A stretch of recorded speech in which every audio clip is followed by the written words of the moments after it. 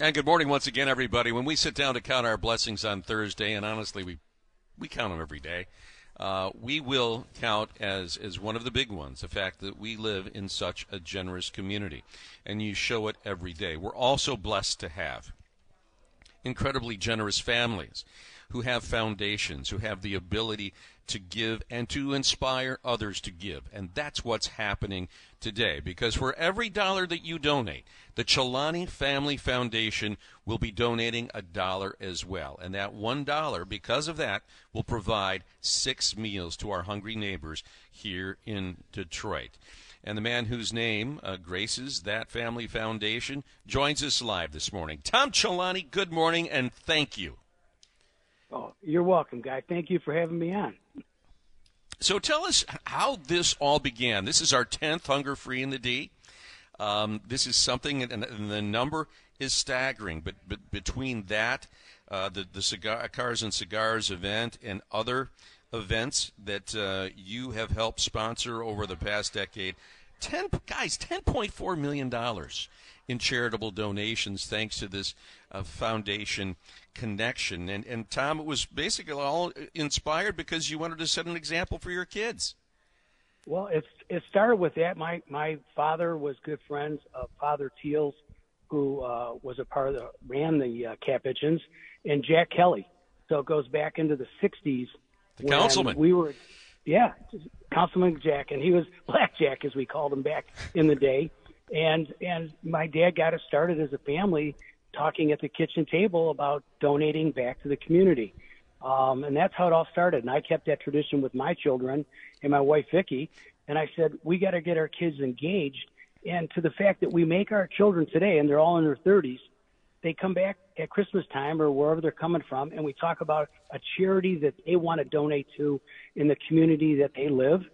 And we talk about it, and we agree on it, and we donate. So we get our kids engaged at an early age. Tom, what I love about that is that every dollar donated goes directly to the Capuchins and the Gleaners, and nothing goes to administrative costs. So, like, every dollar that you donate goes directly towards helping someone right here in the community. You know what?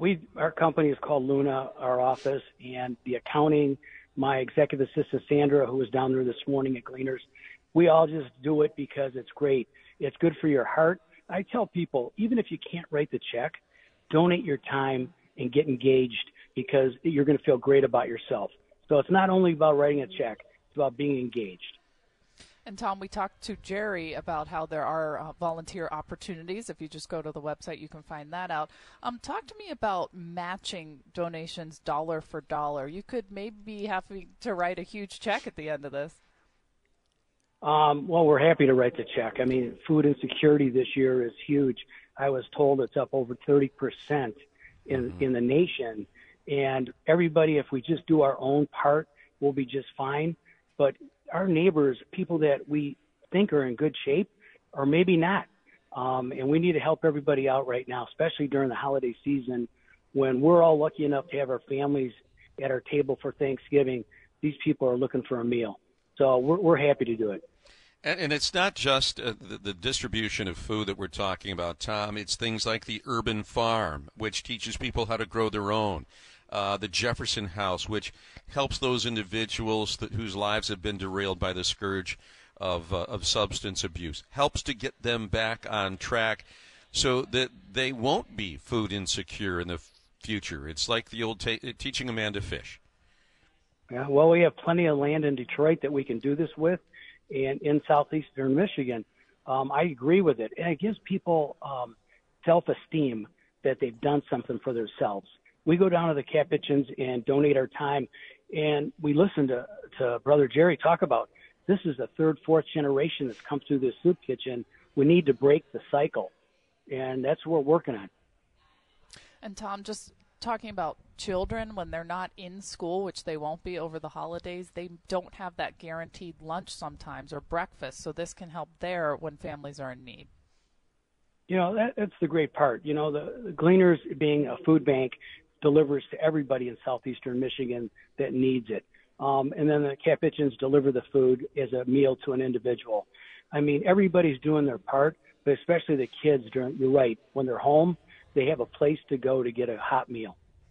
And Tom, it just appears that besides, delivering the food, that also the services provided by the Capuchins, it's really a well-rounded type of deal. It's all the wraparound services to go along with also supporting those who are hungry. Well, that is the only way we're going to break the cycle, is to help them find a job and get out of this bad cycle that they're in where they have to depend on the kitchen. That's the goal. I was down in the Dominican Republic, and what Fuentes have done in their school, they have a social worker for every 3 or 4 children that's in their house every week to make sure what they're doing in the schools are happening at the home. And that has helped them break the cycle. And I'd like to bring that mentality back to Detroit. Talk to me, looking back over the 10 years that you've been involved with this, Tom, where you were at the beginning, and as you look upon the $2.7 million raised, the 2 million meals that have been provided to struggling families, just the perspective on that.